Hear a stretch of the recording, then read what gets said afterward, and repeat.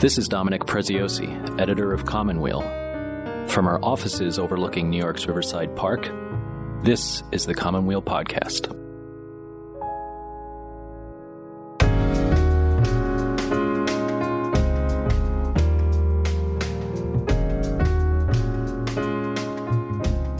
On this episode of the Commonweal Podcast, we're marking National Poetry Month by featuring conversations with three wonderful writers. Our associate editor, Matthew Sitman, talks with Alice Quinn about her work and her time as poetry editor with the New Yorker magazine. Commonweal's literary editor, Anthony Domestico, speaks with Shane McCrae, whose collection, The Gilded Auction Block, has just been published. And Nicole-Ann Lobo, our Garvey Writing Fellow, sits down with the poet and human rights activist, Carolyn Forché, whose most recent book is What You Have Heard Is True, a Memoir of Witness Resistance. And make sure to stick around to the end when our senior editor, Matthew Boudway, steps in with a special contribution for this National Poetry Month. This is the Commonweal Podcast.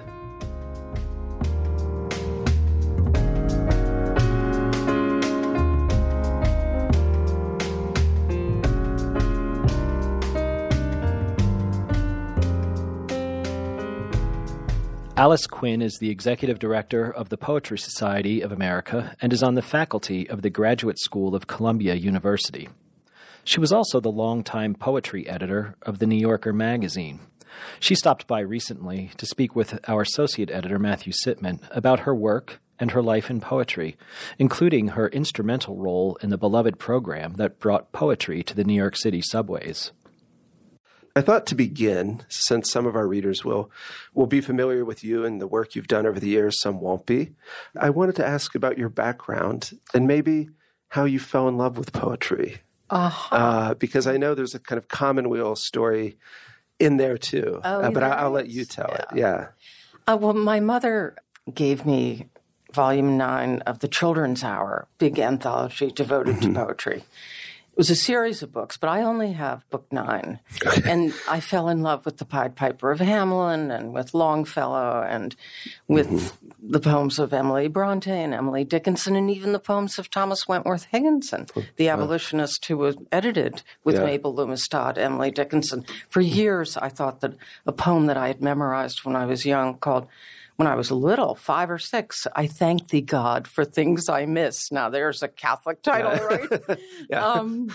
I thought that was by Emily Bronte, but it was by Higginson, I discovered recently. So it was through my mother, who was also a wonderful reader of poetry. And I read my mother's library. She died when she was 39 in 1959, and she was a fantastic reader. So I read all of Chekhov in high school, and she had T.S. Eliot, and she had all of Dostoevsky, all the Constant Garnett translations of the great Russians. But she also liked poetry quite a lot, and she had T.S. Eliot. So by the time I got to my Catholic college, Manhattanville College, which was still Catholic then, 66 to 1970, although it was segueing into a college that would be secular. My brother went there, left Fordham to go there when it became secular. And we had a professor there named Elizabeth Williams, whose father, Michael Williams, was one of the co-founders, I believe, of Commonweal. That's correct. That's correct. And she taught a seminar in T.S. Eliot, and she shared a lot of the insights that she received firsthand from T.S. Eliot when she was corresponding with him about the 4 quartets. Oh, wow. And in the way that life serendipitously or sweetly can close circles or define circles or encompass you within circles. The T.S. Eliot Foundation came to the Poetry Society a couple of years ago and said they'd like to found a prize in America because they felt that T.S. Eliot's profile was waning here. And it's very strong in London. And she's been really successful. Her name is Claire Ryhill, and she is a splendid person, very savvy with a background in publishing. And she said, what kind of prize could we have? And I thought about it. Mother Williams. And I thought, how about the 4 Quartets Prize devoted to a unified sequence of poems? A lot of your work has been bringing poetry to the public. Mm-hmm. And, I was thinking even your work at the New Yorker was bringing poetry to the public in a certain kind of way, right? And your work with the Poetry Society of America has been, bringing poetry to the public. Your work at the Dish was bringing poetry to a kind of wide audience. And you were responsible for the poems on the subways, mm-hmm. right? When that program first started, the subways here in New York. What kind of poetry did you look for? What makes for poetry that's accessible to the public? People might be interested in the process of how we choose the poems for the subways. Maybe start with the subways. That's a good concrete example. We just had the 25th anniversary last year of this program, Poetry in Motion. Wow. And we had a lot of celebrations in Grand Central, and Billy Collins wrote a Grand mm-hmm. Central poem for the, I think, centennial of Grand Central, but he also wrote a Second Avenue poem for the launch of that subway line, and that was part of the 25th anniversary too. We read and read and read at the Poetry Society of America, and we mm-hmm. send perhaps 17 or 22 poems over to the MTA, to the department called MTA Arts and Design, which mm-hmm. is run by Sandra Bloodworth, a very, very significant, talented person who's mm-hmm. been running that department for a long time and is responsible with her team for all the art, all the mosaics, all the Second Avenue amazement. So what happens is after about 2 weeks, if we don't hear back from the MTA, I'll mm-hmm. gently after you've sent the poems over. Nudge them. Mm-hmm. And one of them, if not Sandra, her deputy, will say, well, we really liked one. Mm-hmm. And then we will scrabble around and send another 8 or 9, and they'll choose 2 from the first batch. And I love that because it suggests that they're reading and rereading. Mm-hmm. And when I was at the New Yorker, the way I sifted the poems that came mm-hmm. in every day, and there were hundreds mm-hmm. and hundreds every week, of course. If I had a response to a poem, which was that shift inwardly that I feel, that mm-hmm. I've been led to, that I've been prompted to, just a little mysterious shift. It can be a large shift, too. Yeah. Mm-hmm. Something that signals to me that a poem has been successful in affecting me. Then I set it aside, and a couple of days later, with the pile of poems that I've set aside over the week, I would reread them. If I had that same experience again of reading that poem, and then I would reread it, and then I would write a note to the editor-in-chief and describe my response to it. So there were a lot of layers to that's really interesting. The job, to selecting. And I would say that each of the editors would say yes to 17 of 19 recommendations of mine. And then I would chip away at those other 2, and about half a year down the line, get a couple of poems by that poet too. And then also we had the huge opportunity at the New Yorker to kind of catch up with people. It took me a long time to catch up with Kay Ryan. Mm-hmm. But by the time I did, I felt we really had taken too long to discover her. So in the course of 2 years or a year and a half, we actually published 10 of her short poems.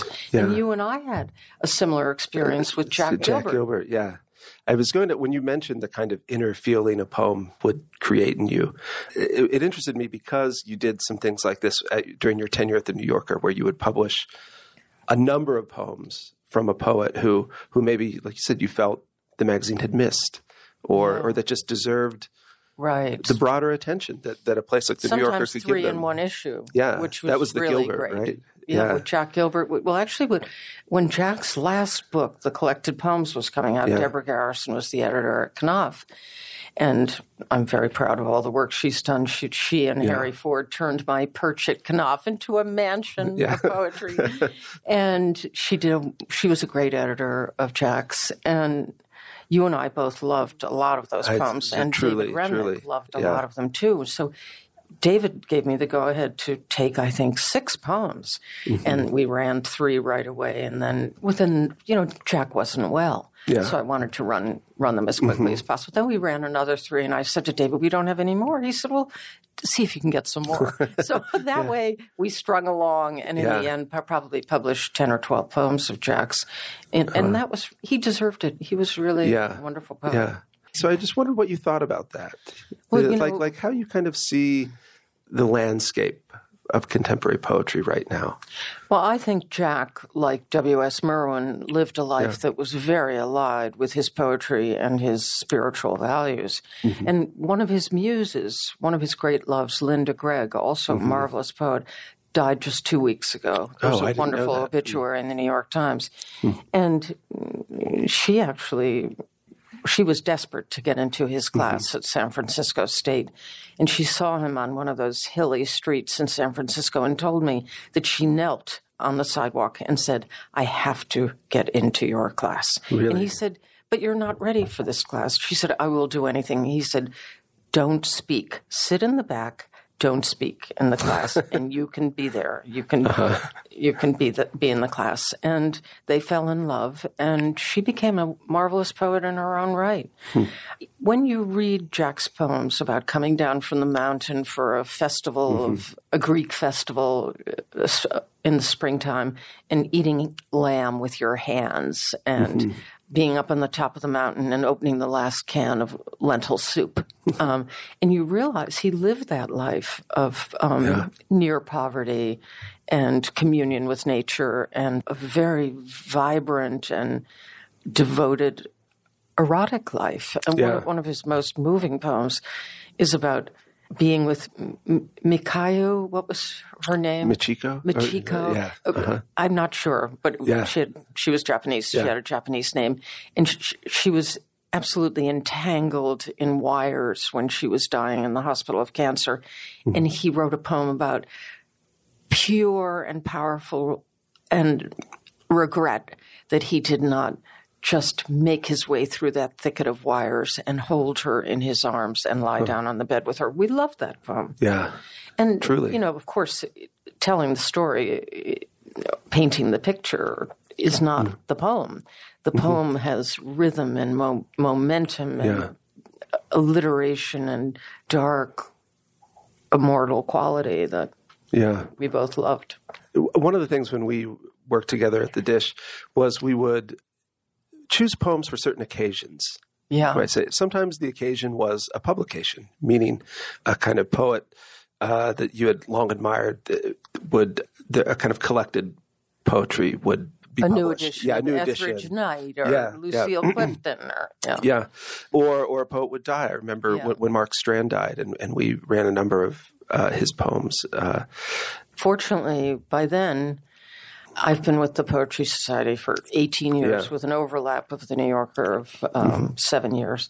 And we have put on tributes to so many poets after they've died. And we have begun celebrating poets while they're alive. So that we did celebrate Mark in the year of his death, just about 6 weeks before he died. I remember the photos. October 2014. And 19 poets came to read his poems, and he got up on stage afterwards. No one will ever forget it. And he said, if I had had friends, these would have been the friends I would have dreamed of having. And if I had written poems, these poems would be the poems I wish I had written. It was so sweet and so Mark. And we had a tribute to Jean Valentine, too. Oh, right. We've been losing so many poets, you know. And C.D. Wright died suddenly, and now Linda, and James Tate died, and not so long ago, Galway and Phil Levine, that whole generation, and Merwin, of course. But I think tributes and celebrations, the way we did it at the Dish, we also celebrated summer with songs of John Dryden, and we celebrated Christmas with a poem of Frank O'Hara's to Grace Hartigan, and that's kind of Thomas Hardy. Yeah, that's where I was kind of going. It was not just sad occasions of death, but different kinds of occasions. And I was interested in you might say we're living through a very interesting occasion or series of occasions right now with everything going on politically. And I just wondered how that's affected your poetry life. Are you reading any particular kind of poetry? Are you finding certain poets or poems resonating now? Because it is interesting, because poetry, I mean, you've taught me this as much as anyone, which you carry it with you. And and it's there for you in joyous times and in sad times and in difficult times. And in these times, I just wondered what poetry you're responding to or what you're reading. You know, I walk to work with my little dog, Daisy, and it's about a mile from the West Village to Gramercy, and I memorize poems. And I was thinking the other day of the poem of Emily Dickinson's about discovering the power of poetry through reading Elizabeth Barrett Browning. Huh. I think I was enchanted when first a somber girl I read that foreign lady. The dark was beautiful. And whether it was noon at night or only heaven at noon, for very lunacy of light, I had not power to tell. And then she goes all the way to the end, and she's, 'twas a divine insanity, the danger to be sane, should I again experience, 'tis antidote to turn to tomes of solid witchcraft, magician be asleep, but magic hath an element like deity to keep. So, I mean, with poetry, you can memorize poems. I would love to hum Brahms's piano sonatas because I love them, but I can only get a few bars into them. Yeah. But you can memorize poems, and poems are actually written to the inner voice of each reader, which is different.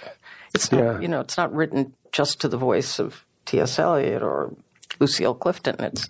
It's across that. One of the things I appreciated about working with you was the attention you paid to poets who were women, who were people of color, who were LGBT. And I was just looking at I was looking back to some of the things we published at the Dish.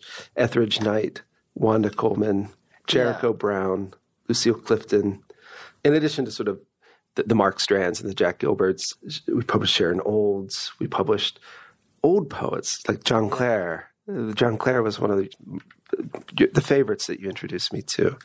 Love John Clare. Yeah. And William Stafford is another one. Yeah. I go back to an archival print. That poem is all the time. Now that I'm 37, because the narrator's 35. We ran a whole slew of poems by Lucille Clifton. We did. When her collected poems came out, introduced by Toni Morrison. Yeah. And one of them, can we have one short one? Because I was thinking about it today. Mm-hmm. It's called The Making of Poems. The reason why I do it, though I fail and fail in the giving of true names, is I am Adam and his mother, and these failures are my job. Huh. And which poem was that? It's called The Making of Poems by Lucille Clifton. She's a wonderful poet. Yeah, in fact, in the introduction, Toni Morrison describes how Lucille Clifton was so beloved by contemporaries and by proteges that people tended to overlook what a wizard of a poet she was and what a profound intellect she had. Yeah. She's really amazing. She's going to have a huge upswing in her reputation, but similar to Bishop's, I think. And because she has major timbre. And also, I think what we were doing with the Dish, and I hope what I did at the New Yorker, certainly now with Kevin Young, it's happening resplendently, is a reflection too of our poetry. Poets of color are at the glorious center of American poetry right now. And this has a great deal to do with the achievement of Toy Darracott and Cornelius Eady, who I think just about 20, maybe 21 years ago, founded Cave Canem. And this was a Black collective, and if you got in and you were mentored by a significant, distinguished contemporary Black poet. Yeah. It's because I follow along with what you do at the Poetry Society and all of you do there, the event you put on. It just seems very rich to me in terms of the different kinds of voices you feature and the young poets you support even. And we're lucky.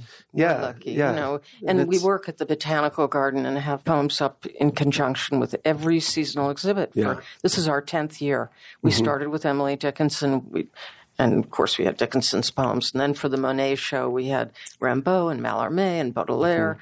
And then for the Frida show, we had Octavio Paz, but lots of fabulous mid-20th century Mexican women poets, many of them translated by Forrest Gander, a marvelous poet in his own right, published by New Directions. And so we're able to reach the public with poems on placards up there. We had student contests.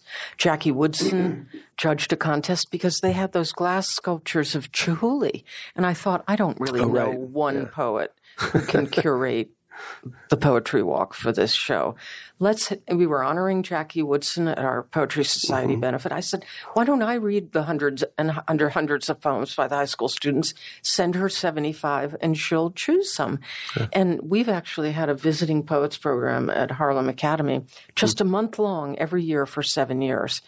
And 4 of the 12 poems she chose were by Harlem Academy students. That's wonderful. So that's another circle that you feel that this is our program. It's very small, doesn't cost a lot of money. 5 poets come in for 5 weeks and teach 5th graders and 7th and 8th graders. Then there's celebratory reading, which happens to be tonight up in Harlem.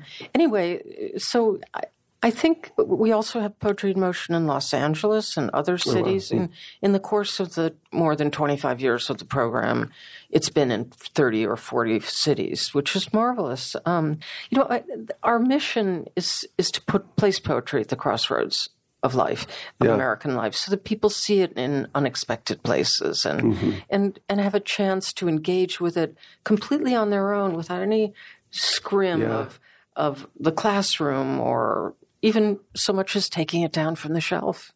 You're stepping down as executive director of the Poetry Society, but they are throwing you a party, so to speak, or there will be a big dinner, right? Up at the Botanical Gardens. Up the Botanical Gardens, and it'll be you and, believe it or not, Paul Simon, right, being honored. I'm so excited because in the 70s at Knopf, we published his lyrics in book form, and I remember his coming into the office. It was like Doris Lessing coming in, or Edna Lewis, the cook. She was another regal person who came to Knopf, or anyway, V.S. Naipaul.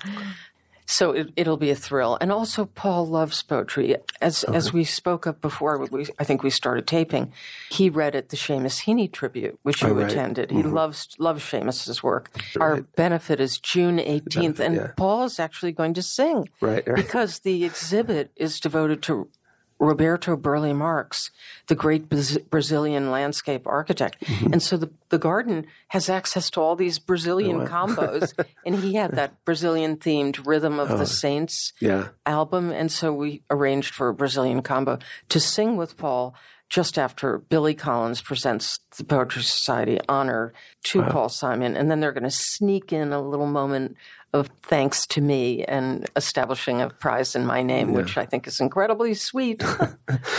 Well, any listeners interested should look that up on the Poetry Society of America's website. And speaking of thanking you, Alice, I want to thank you.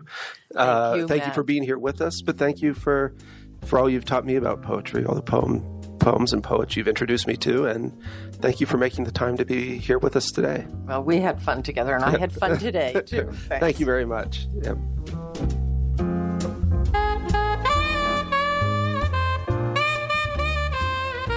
Thank you for listening to the Commonweal podcast.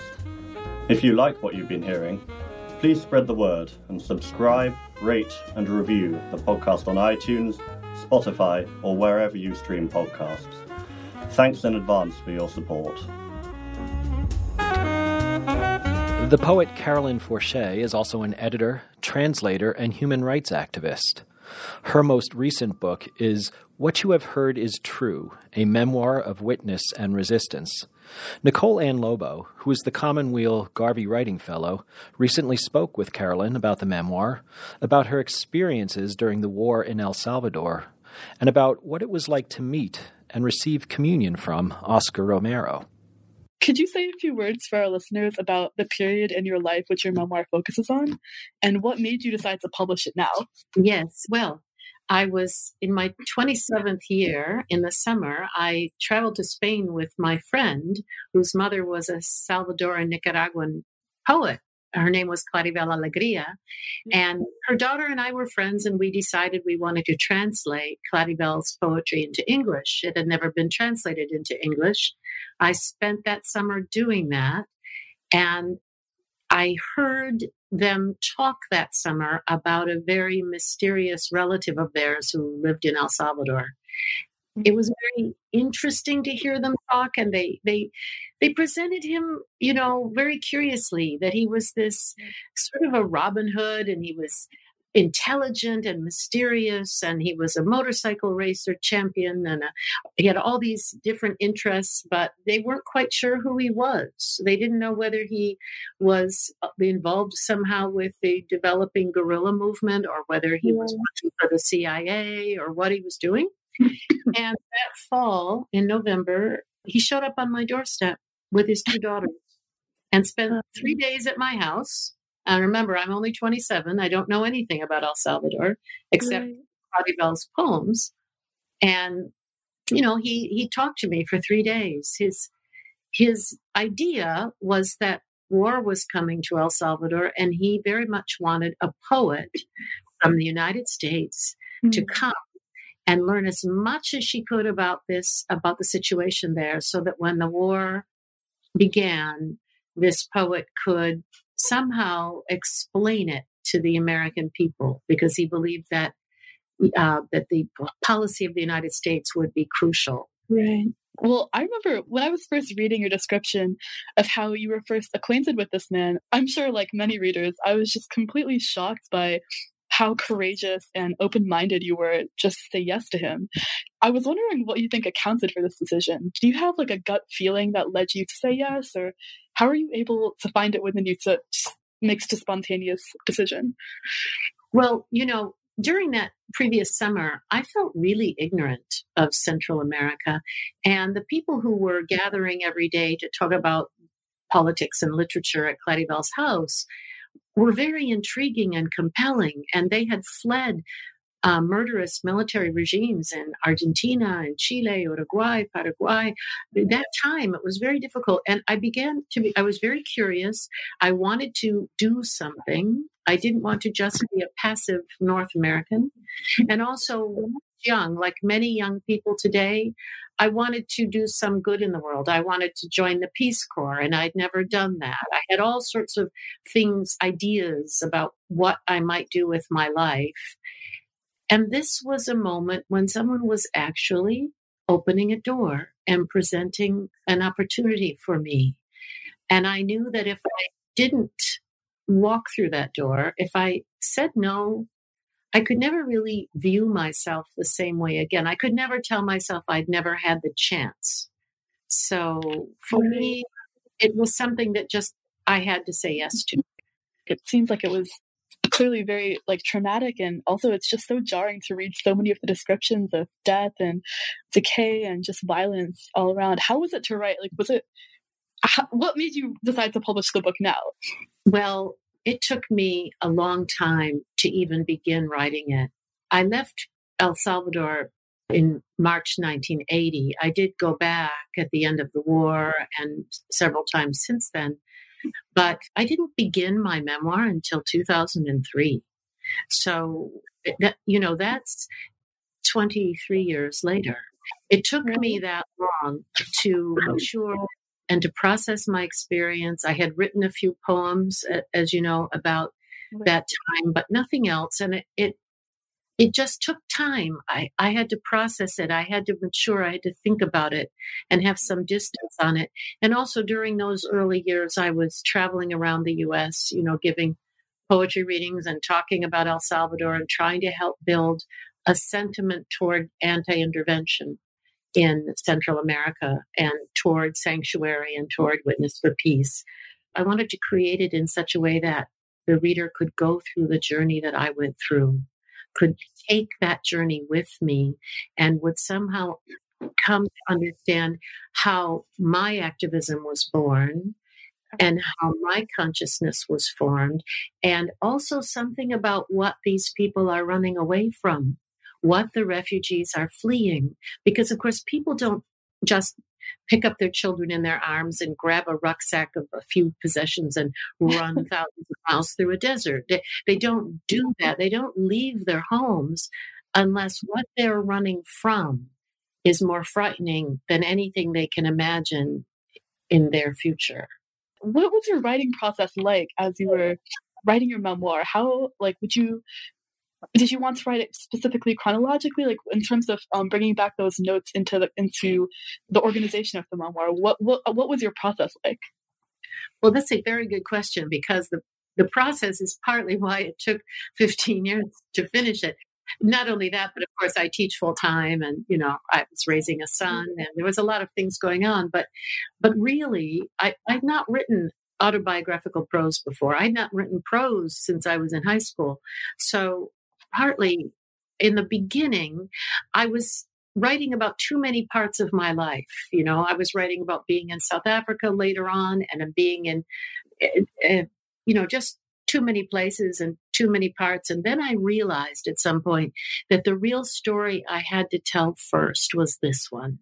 And after that happened, I wrote and cast aside 3 other versions of this book because I didn't feel that I had it yet. It wasn't what I wanted. So I started over. And finally, I found this book. It was it was really moving through a tunnel, and I couldn't go back, and I had to go forward, and I had to get to the end. And the problem with writing this book was that it wasn't just something I had to write.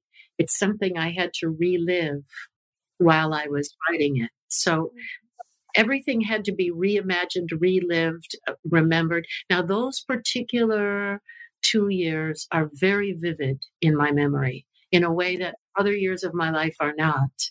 I think they were vivid because of the intensity of what happened to me during that time.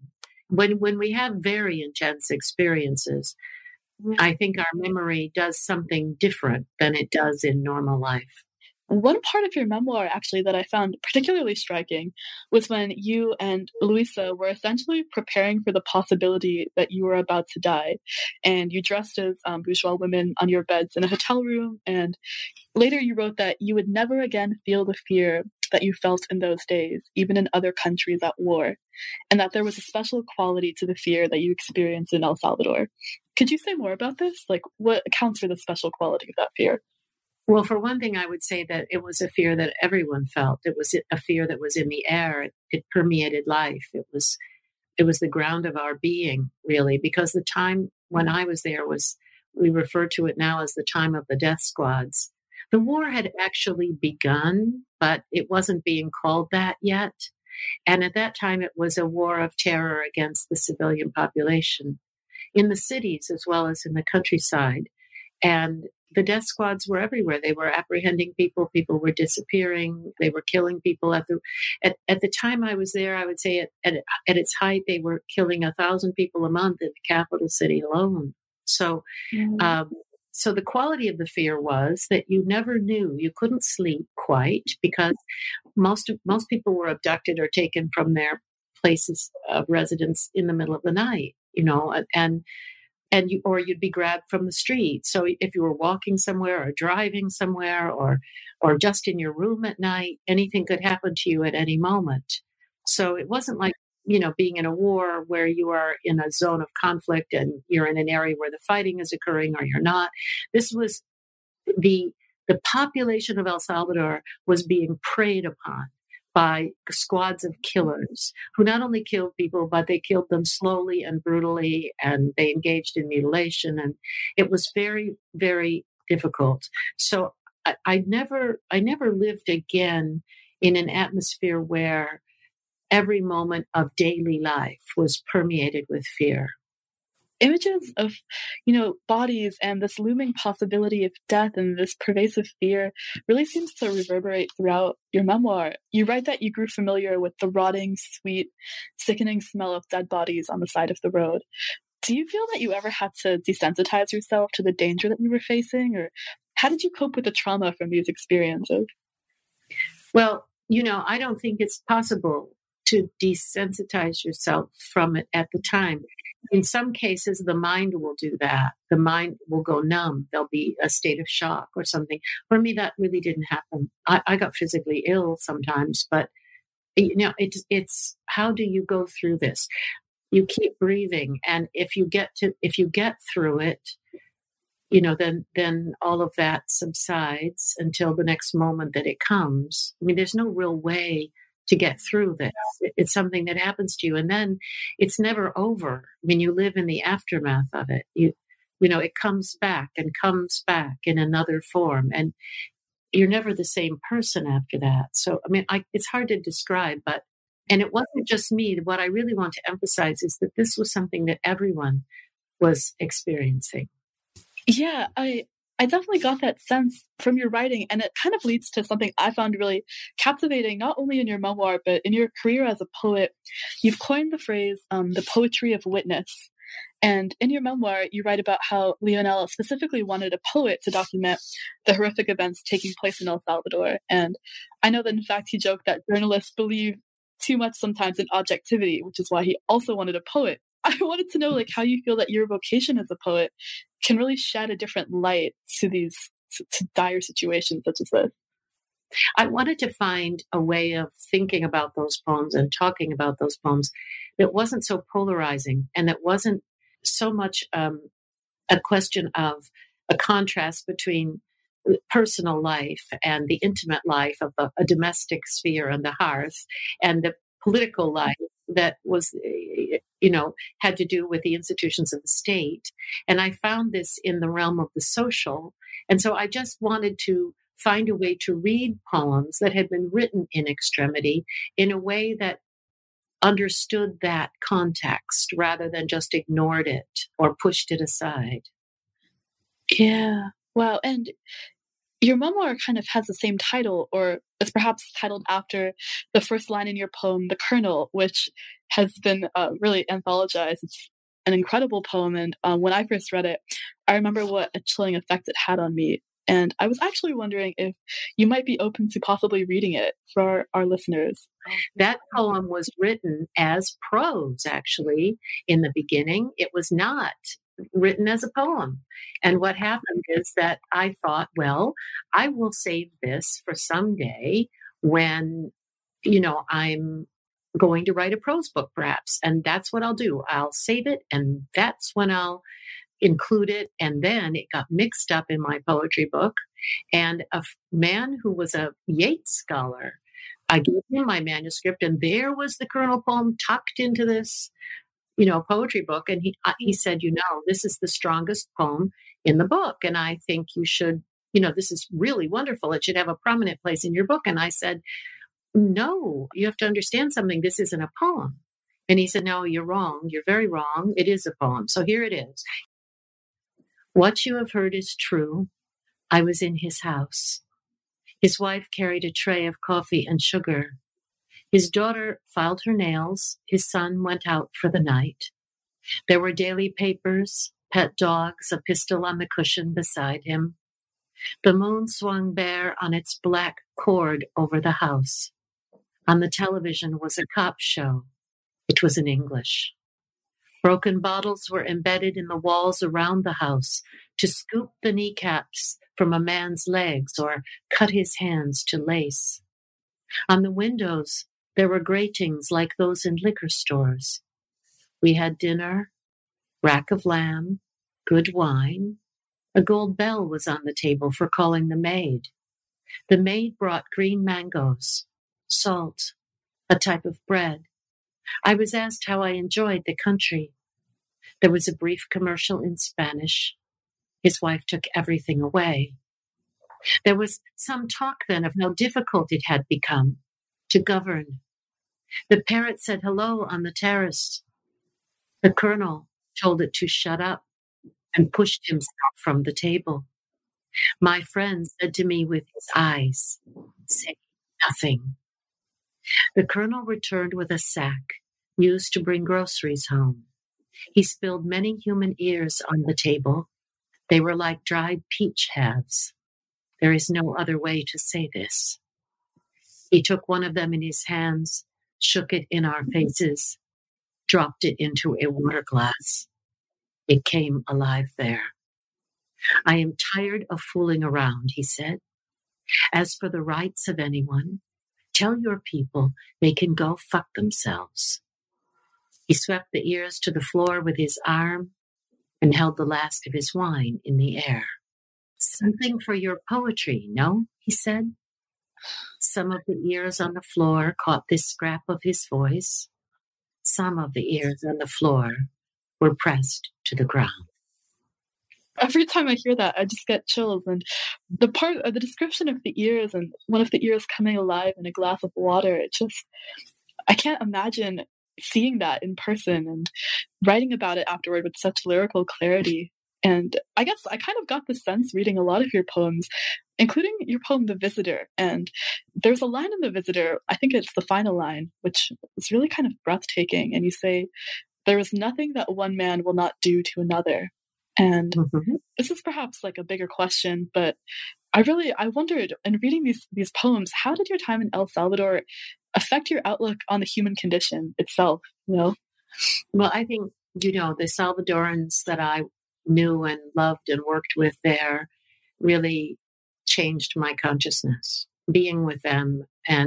And they also, in Leonel's case, did so deliberately. I mean, he was really trying to help me to see the world as it really was, and trying to help me to understand that my education and my experience in the United States as a North American was of a particular kind, and that I had been formed to see the world in a particular way. And we don't usually pay too much attention to that. So I would say that I was utterly changed by my experiences in El Salvador. And I never came back from there. I came back to the United States. A person named Carolyn Forché came back to the United States, but I wasn't the same person. And I never would be again. Yeah, I actually... And that was a good thing. Yeah. Wow, yeah. I really wondered about the role to which faith or spirituality kind of functioned into that. And I know towards the beginning of your memoir, you write about the Catholicism of your youth. And then later, when you met Romero, Monsignor Romero, and now Saint Oscar Romero, you had the feeling that you were in the presence of a living saint. How did that affect your personal faith or your personal spirituality? That's a really interesting question because, I went to Catholic school for 12 years as a child, and I was taught by Dominicans. And after my formal schooling in a Catholic school ended, and I went out into a secular university and out into life, and during the time of the Vietnam War and the Civil Rights Movement, it was really, I drifted away from practicing Catholicism. That's questioning attitude that all high school students develop. I had that. And then I find myself in El Salvador, and suddenly the theology of liberation is everywhere. And, there's the popular church, and people are having masses on boulders in the middle of, the countryside. And I'm meeting these wonderful priests who are deeply committed to the poor, and wonderful nuns also deeply committed to the poor. And I'm introduced to the principles of the theology of liberation. And there is, of course, Monsignor at the heart of everything. He is the one voice in the country that has any institutional power that is speaking back to this barbarity and this butchery. And, despite what eventually might cost him, he was brave. And they were all brave, these nuns and priests. And I saw faith practiced in a living way, in a way that I think Christ would have approved of. And, when you don't always see that. You don't see that, and I have ever been in a community like that. So I was, tiptoed back into Catholicism, through this.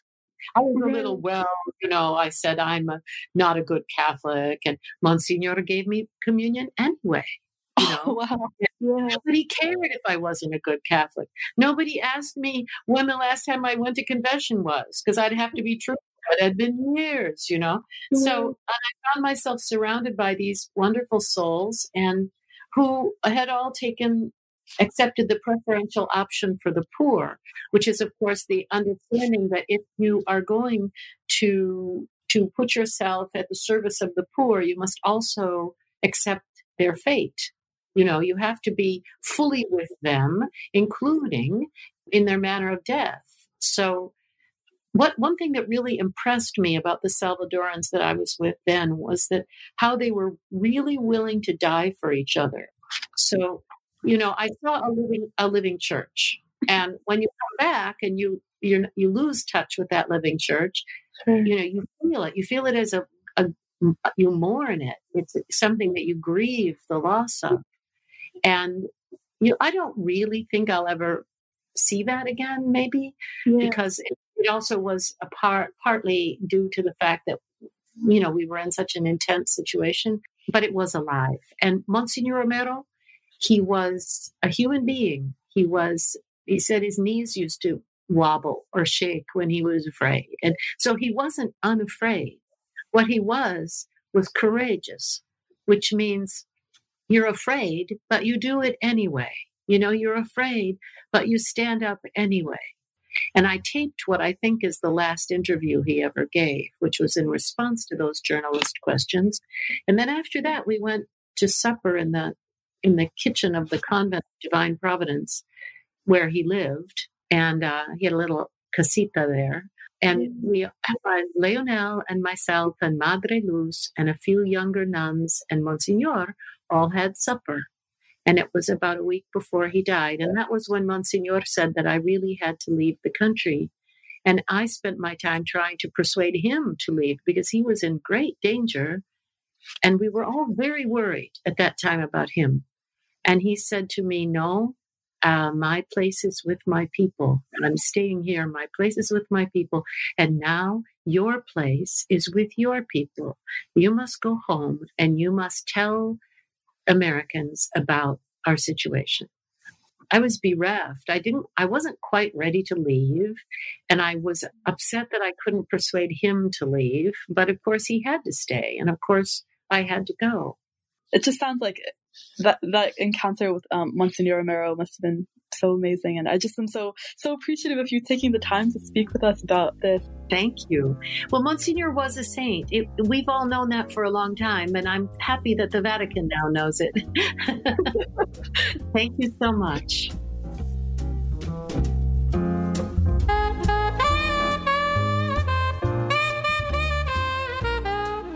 The Commonweal podcast is supported in part by the generosity of Commonweal's associates. To become part of this giving tradition, log on to www.commonwealmagazine.org and click on the donate link.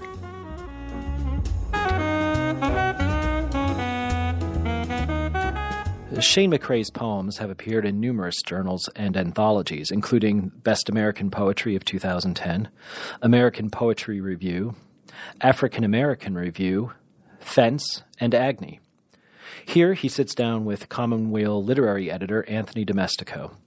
Their conversation touches on Auden, Dante, the challenge of writing in the age of Donald Trump, and just what goes into composing a long narrative poem about hell. So Shane, thanks so much for being with me today. You just published a superb collection with Farrar, Straus and Giroux, the Gilded Auction Block. You seem to both be in line and in conversation with society, with those historical forces, those political forces that are kind of roiling our own American moment. And yet also at the very center of that book, I should say, is a long narrative poem called The Hell Poem. So I was wondering if you could talk us through a little bit the composition process of the Gilded Auction Block. When you started writing it, what were the particular formal or thematic concerns that animated the creation of the book? Again, it seems that you're both trying to engage in this book with those broader social, political, historical concerns that we spoke of, but also at the very center of the poem, trying to write this long, weird, surrealistic, and I think quite brilliant narrative poem that seems disengaged, or not disengaged, but kind of adjacent to those political or historical concerns. Sure. The poem that I don't know how successful it is. I'm happy I wrote it. I'm very excited in a weird way about the Hell Poem, but I think that the reason I'm excited about it is because I think it opens the door for me to try to do other things. Like, I'm really interested if anybody was interested in my work to begin with, I think at least in the beginning, what they were interested in is certain things that I was doing with sound and syntax that were maybe a little bit unusual. And I'm interested in writing a narrative poem that incorporates that stuff, a narrative poem that sort of places music first, which I think is not generally how they've functioned. But the composition process of the Gilded Auction Block, it actually started with the Hell poem. It started in 2014. I just moved to Oberlin, Ohio from Iowa City. And I was just, thinking about what I wanted to do next. And for some reason, what I wanted to do next, I thought, was write this kind of Inferno-esque, which is an utterly absurd thing to do. But I think that you have to kind of like position yourself in a certain way to get things going. And so I was like, well, I'd like to start a thing that maybe takes off from the Inferno. And so I started writing the Hell poem. I started where the Hell poem begins. I started with the first one that I wrote about Trump was We'll Go No More a Roving. And I think that's okay. Initially, most of my efforts weren't successful. And then one day I wrote Everything I Know About Blackness I Learned from Donald Trump. And it started with America, et cetera, et cetera, et cetera. And at first I thought, oh, this could be a bunch of poems. And then I didn't write a bunch of poems for a while. I tried. Eventually, I figured out how to write more of those poems. And then I ended up just writing poems that seemed to do with a particular moment, seemed to do with Trump. It was easiest when I was writing poems that started with America, because I knew I was going with a particular voice. But sometimes, I did some poems that didn't start that way, but they were all informed by what was going on. And then when I had a good number of, the individual lyrics done, I thought that I wanted to look at the Hell poem again. And I ended up taking the part from the Long Purgatory poem that I thought was successful and incorporating it into the Hell poem, and realizing as I was looking at the Hell poem, trying to figure out how to make it work, that the reason that it hadn't worked before was because it was pre-Trump. And figured out that it needed... There was the big long speech of Satan in the last part. That was always there, but it needed something to connect what was going on in Hell with what was going on in America. And I needed to bring Trump into the poem, and he's this kind of monstrous beetle at the river Lethe. But because I felt like, there's a way in which, in this conception of Hell is a kind of enforced apathy. It's a kind of unwillingness to change. What Hell ends up being is, and there's real suffering in it, but how one ends up kind of staying in Hell is that one gets there and one thinks this is fine, and you just stay. And I had realized that was what was going on in America with Trump, that every time Trump did another crazy thing, everybody just would sort of think this is fine. As it's not that everybody thinks that, but that we become acclimated to his behavior. And so the poem ends up being kind of about that acclimation, and that it sort of ends up saying that that acclimation is in some sense fundamental to who we are. And that was what I needed to sort of seal up the book. So yeah, that's really interesting. So you start with the Hell poem, and then you kind of work your way towards the Trump poems, which then provide the context for you to return to the Hell poem and kind of complete and to kind of wrap it up.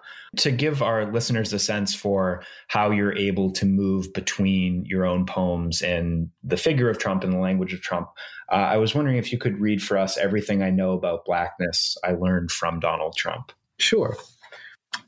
This is Everything I Know About Blackness I Learned from Donald Trump, and it has an epigraph from Trump that goes, Frederick Douglass is an example of somebody who's done an amazing job and is being recognized more and more, I notice.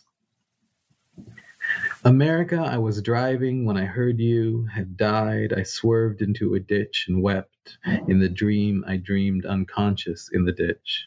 America, I dreamed you climbed from the ditch. You must believe your body is an anybody, and stood beside the ditch for 8 years, thinking. Except you didn't stand, you right away lay down on your pale belly and tried to claw your way back to the ditch. You right away began to wail, and weep and gnash your teeth. My tears met yours in the ditch, America. They carry me downstream, a slave on the run from you, an Egyptian queen. And even in my dreams, I'm in your dream. Great. So that was Shane McCrae reading Everything I Know About Blackness I Learned from Donald Trump from the new book, The Gilded Auction Block. So I guess my first question about that poem is, what drew you to Trump's famous and absurd claim about Frederick Douglass being an example of somebody who's done an amazing job and is being recognized more and more? How did that, what did you find interesting or resonant about that? And how do you see that framing the poem, which considers America in crawling out from the ditch? Well, this was very, very early. I think it might have in fact been started the day after he was elected, and I was driving in a car, and I'm pretty sure it's either describing the results of the election or confirmation or something. There was a moment where I realized that it wasn't going to be any challenge. It wasn't going to be reversed. Trump was just the president. And, I was driving my car when this happened, and he didn't say the Frederick Douglass thing until a little bit, not too far into his presidency. And so I wrote the poem before I had the epigraph. I wrote the poem, and then I felt like I really wanted for Trump to say something at the beginning. I wanted to frame what the poem says with something that he says, with the way that he sort of thinks about race, because the poem is, in a way, about the way America thinks about race, but also about how that thinking gets into the head of the racialized other, or the self, I guess, myself, the speaker, but from this generic American perspective, the racialized other. And I thought that Trump's statement about Frederick Douglass sort of perfectly expressed an attitude that's not just a conservative attitude. I mean, what it is that it's an attitude that a lot of people, even white liberals, tend to have about race. It's simply that white liberals have a better way to talk about it, and they're a little bit more conscious. And what is that attitude exactly, would you say? An attitude that's sort of like a kind of, what's the word I'm thinking of? Not really wanting to really pay attention in a way, I guess. Or maybe not quite right, to want to signify paying attention. Trump saying that, he's heard that Frederick Douglass is doing amazing things is just like a so-called liberal person, complimenting a black person on how articulate they are or something. It's the same kind of thinking. It's just that they're expressed at kind of different levels. Yeah, it's just laying it more bare, more clearly. So Trump wants to be seen performing concern about race without having to think about race, at all. Yeah. Yeah. And our listeners might not be able to tell, but this is a sonnet, and there are several other really lovely sonnets throughout the book. One particular interesting formal decision you make in this poem that I wondered if you could speak a bit to, not just in this poem, other poems in the collection and in your previous books as well. You write in the second person, right? You address America as you. And I'm interested if you could talk us through what kind of a relationship does the I of this poem and others like it have to America, and how does the second person capture that relationship? And also I'm interested in the relationship between the I of the poem and the you of the reader. Well, I mean, there's a way in which, to be perfectly honest, I don't think about it at all. I think that it can be dangerous to think about your work that much. But on the other hand, if I, am asked to consider what I'm doing, I mean, there's a way in which I think talking about America in the third person would feel utterly absurd, because talking with America or talking to America is sort of like meeting a famous person. There's this way that America sort of occupies the minds of Americans, but possibly also the minds of people around the world, where it's kind of like this weird sort of rock star. And you can't, if you were, for me at least, if I were meeting God, I don't know that I could call God you. I don't know what I would do. But with this feeling that I'm meeting America. There's this feeling of sort of intimacy with America, whereas at the same time, there's a sort of unbridgeable distance. Like I both feel like I'm very close and connected with my auditor in these poems, but also that there's no way they would ever hear a thing I'm saying. And so the you is a kind of false intimacy in the same way that like a pop song addressed to a you is in some ways addressed to a you so that everyone can feel like it's addressed to them, but they also know it's not addressed to them. And so like when I'm saying you, in some ways what I'm thinking about is this personified, anthropomorphized America, as if this America were a single figure. And that single figure, as I said, I feel very intimate with, but also that there's no way to really talk to them. But the way I'm hoping it's working is that each reader, at least in America, as a part of that collective America, is hearing something either about themselves or about the place that they make up to some extent. And so there's a way in which that you is very specifically addressed to everybody in America. That when I say you, I mean every person who reads it, more or less. I mean that you. I really am speaking to them because we all do this thing together. Yeah, and it's forcing the reader into some kind of intimate relationship with America and with the I of the poem, even if they want to resist that relationship. So in addition to being a really powerful political poet, you're also maybe slightly less in this collection than in previous ones. I think a great religious poet, a poet of great religious lyric. And you recently were named the poetry editor of Image, which I would say, along with Commonweal, is one of America's best publications that, you know, regularly grapples with religion and culture and aesthetics. And so I'm interested, first of all, in how that came about. If you could just, describe your relationship with Image, and also what kinds of poems you have been most excited to receive there or hoping to receive in the future. Okay, those are both, complicated, but I think also simple questions.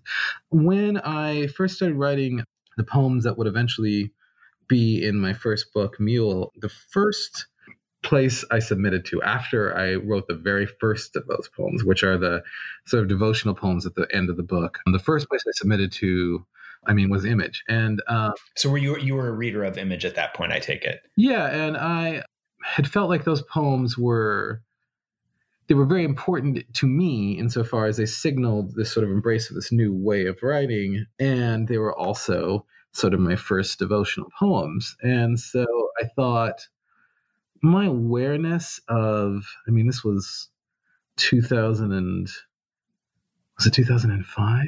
My awareness, it was a while ago. Yes, 2005, I think. My awareness of like the landscape for poetry that had to do with spiritual questions was extremely limited. And so I thought, well, I could send the Image, even though I also thought it was sort of absurd. I thought there was no way that it would work out, but I did it anyway. I typed them up and I printed it out and I sent it to them. And I was very shocked when they took them. But as I became a little bit more aware of of what the landscape was like, I became afraid to submit to them again. And then one day, kind of out of the blue, I got a note from James K. Smith, who's absolutely he's one of my favorite theologians. And so it was very kind of shocking and exciting to get a note from him asking if I would be interested in being the poetry editor of Image. This was last year. And of course I said yes, because it was, on the one hand, it was actually something that I never thought of. It was very much a dream job, a place that I was really excited to be editing for Image. And I still am, of course. I just started, but I love it. It's, I like editing, and I always have, but there are very, very few journals that I would kind of want to go out of my way to work at. And Image is one of them. And so it's just been kind of a very unexpected dream come true. As for the work that I get there and what I'm excited to do, I'm really hoping to sort of open Image up as much as I can. I'm still I don't want to change its focus at all. That's one of the things I love most about it. But I want it to be sort of in the minds of kind of poets everywhere as a place to submit their work that has to deal with these sorts of questions related to spirituality, is how one should say that. Most poets are writing about this sort of thing in one way or another. Great. You mentioned that James K. Smith is one of your favorite theologians to read. Do you read much theology? Are you reading theology as you're writing poetry? Is that a kind of source of sustenance for your own creative imagination, or is it just something you do for the pure pleasure of it? Well, yeah, those are. Yeah, I read theology all the time. I love theology. It's one of my very favorite things to read, but I don't know that I read it in order to, like, as a source of inspiration. I don't really think that that's my relationship with it. I just really, I really like it. So, I've always really liked it. I like that my engagement with God is an engagement that draws upon sort of philosophical concerns and thinking about how God does what God does and trying to figure out a way to make sense of it. Always knowing that it is, in some sense, one's answers are contingent. There are various kinds of theology, as you know, and the kind that I'm least excited about, I think, in some ways, is sort of theologically inflected philosophy, even though I read that work. Like, I really love Richard Swinburne and that kind of stuff. But the kind of theology that I'm interested in is the kind that isn't necessarily very tightly argument-based in that way. That's more like a kind of, like, my favorite theologian is Rowan Williams, and I think he occupies this space where I sometimes think he's like the smartest person who ever lived. But this space where I completely agree. He uses some of the moves of that tightly like argument-based theology, but he's always sort of open to like a mystical kind of response. If we could wrap things up just by giving our listeners one more listen to your poetry. So if you wouldn't mind reading to us Purchase, sure. Which is the poem, the last line provides the collection with its title. Sure. Purchase. America, I was born incapable of owning what I work for, but it never mattered, doesn't matter where I went to school or where I teach or who. America, still my life belongs to somewhere, some white person who can't live it because I'm living it, America, and they would live it better, easier, the way maybe the professor would, or maybe he was staff at Oberlin, the white man who, as I was walking to, wearing a hoodie, to a meeting in a building which was at the time a crew was repairing, he stepped up to me and asked, "So are you guys just drying out the floor here? How but with my life can I answer him who calls me down from the Gilded Auction Block?" Again, that's Shane McCrae reading from his recently published collection, The Gilded Auction Block. Shane, thanks so much for chatting with me today. Thank you for having me. Shane McCrae's latest collection of poems is The Gilded Auction Block, now out from Farrar, Straus and Giroux.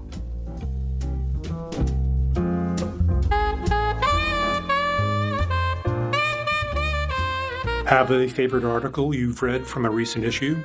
Let us know and join the conversation online on Facebook at facebook.com/Commonweal Magazine, on Twitter at Commonweal Mag, and on Instagram.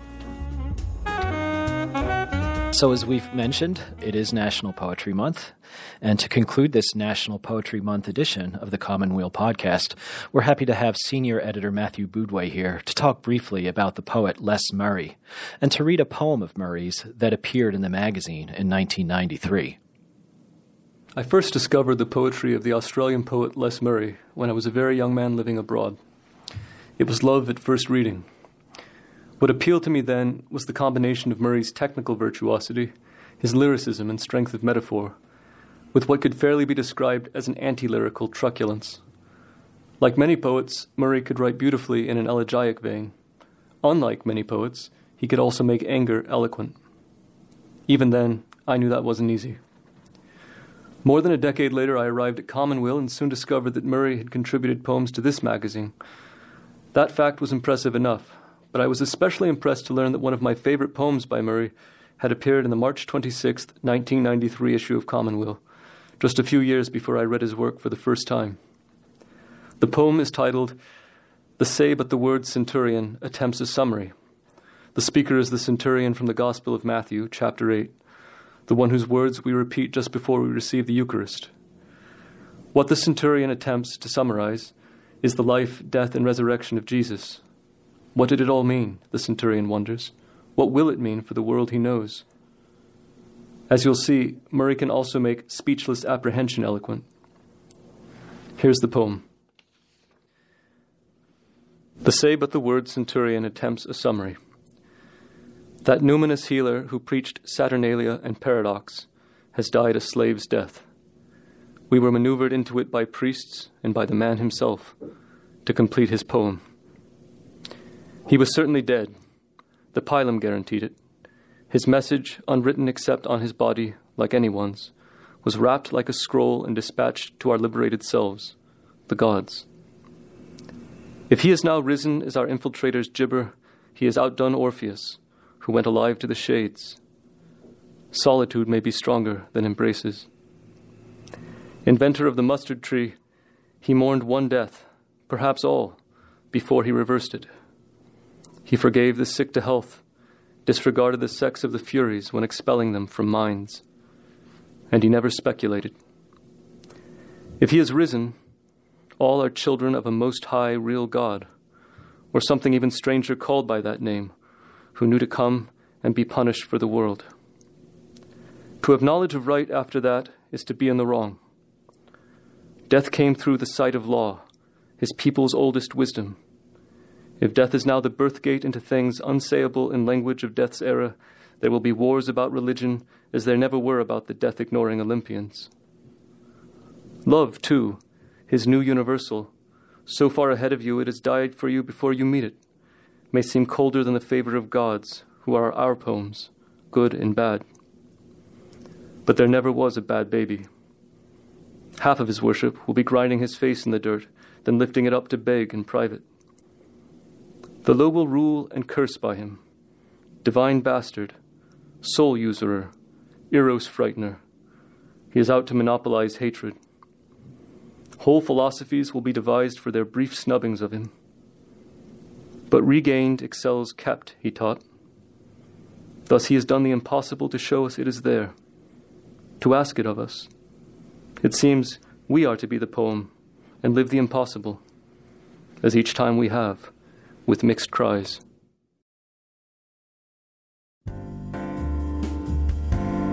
National Poetry Month also happens to coincide with the publication of Commonweal's Spring Books issue, which, among other great pieces of writing, also features William Giraldi on Raymond Carver, Dorothy Fortenberry on the radical feminism of Andrea Dworkin, and a powerful personal essay from the poet Danielle Chapman. It's also only appropriate that we announce our newest email newsletter, a monthly newsletter on books and literature, which will be making its debut on April 27th. If you subscribe to Commonweal's email newsletters, look for it in your inbox. And if you don't, here's a reason to begin subscribing now.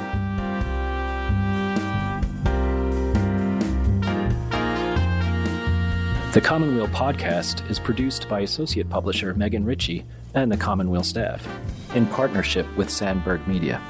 David Dalt did the editing. We'll be back soon with the next episode of the Commonweal podcast. If you like what you've heard, we have extended versions of these segments either through our website or on your favorite podcast feed. This is Dominic Preziosi. Thanks for listening.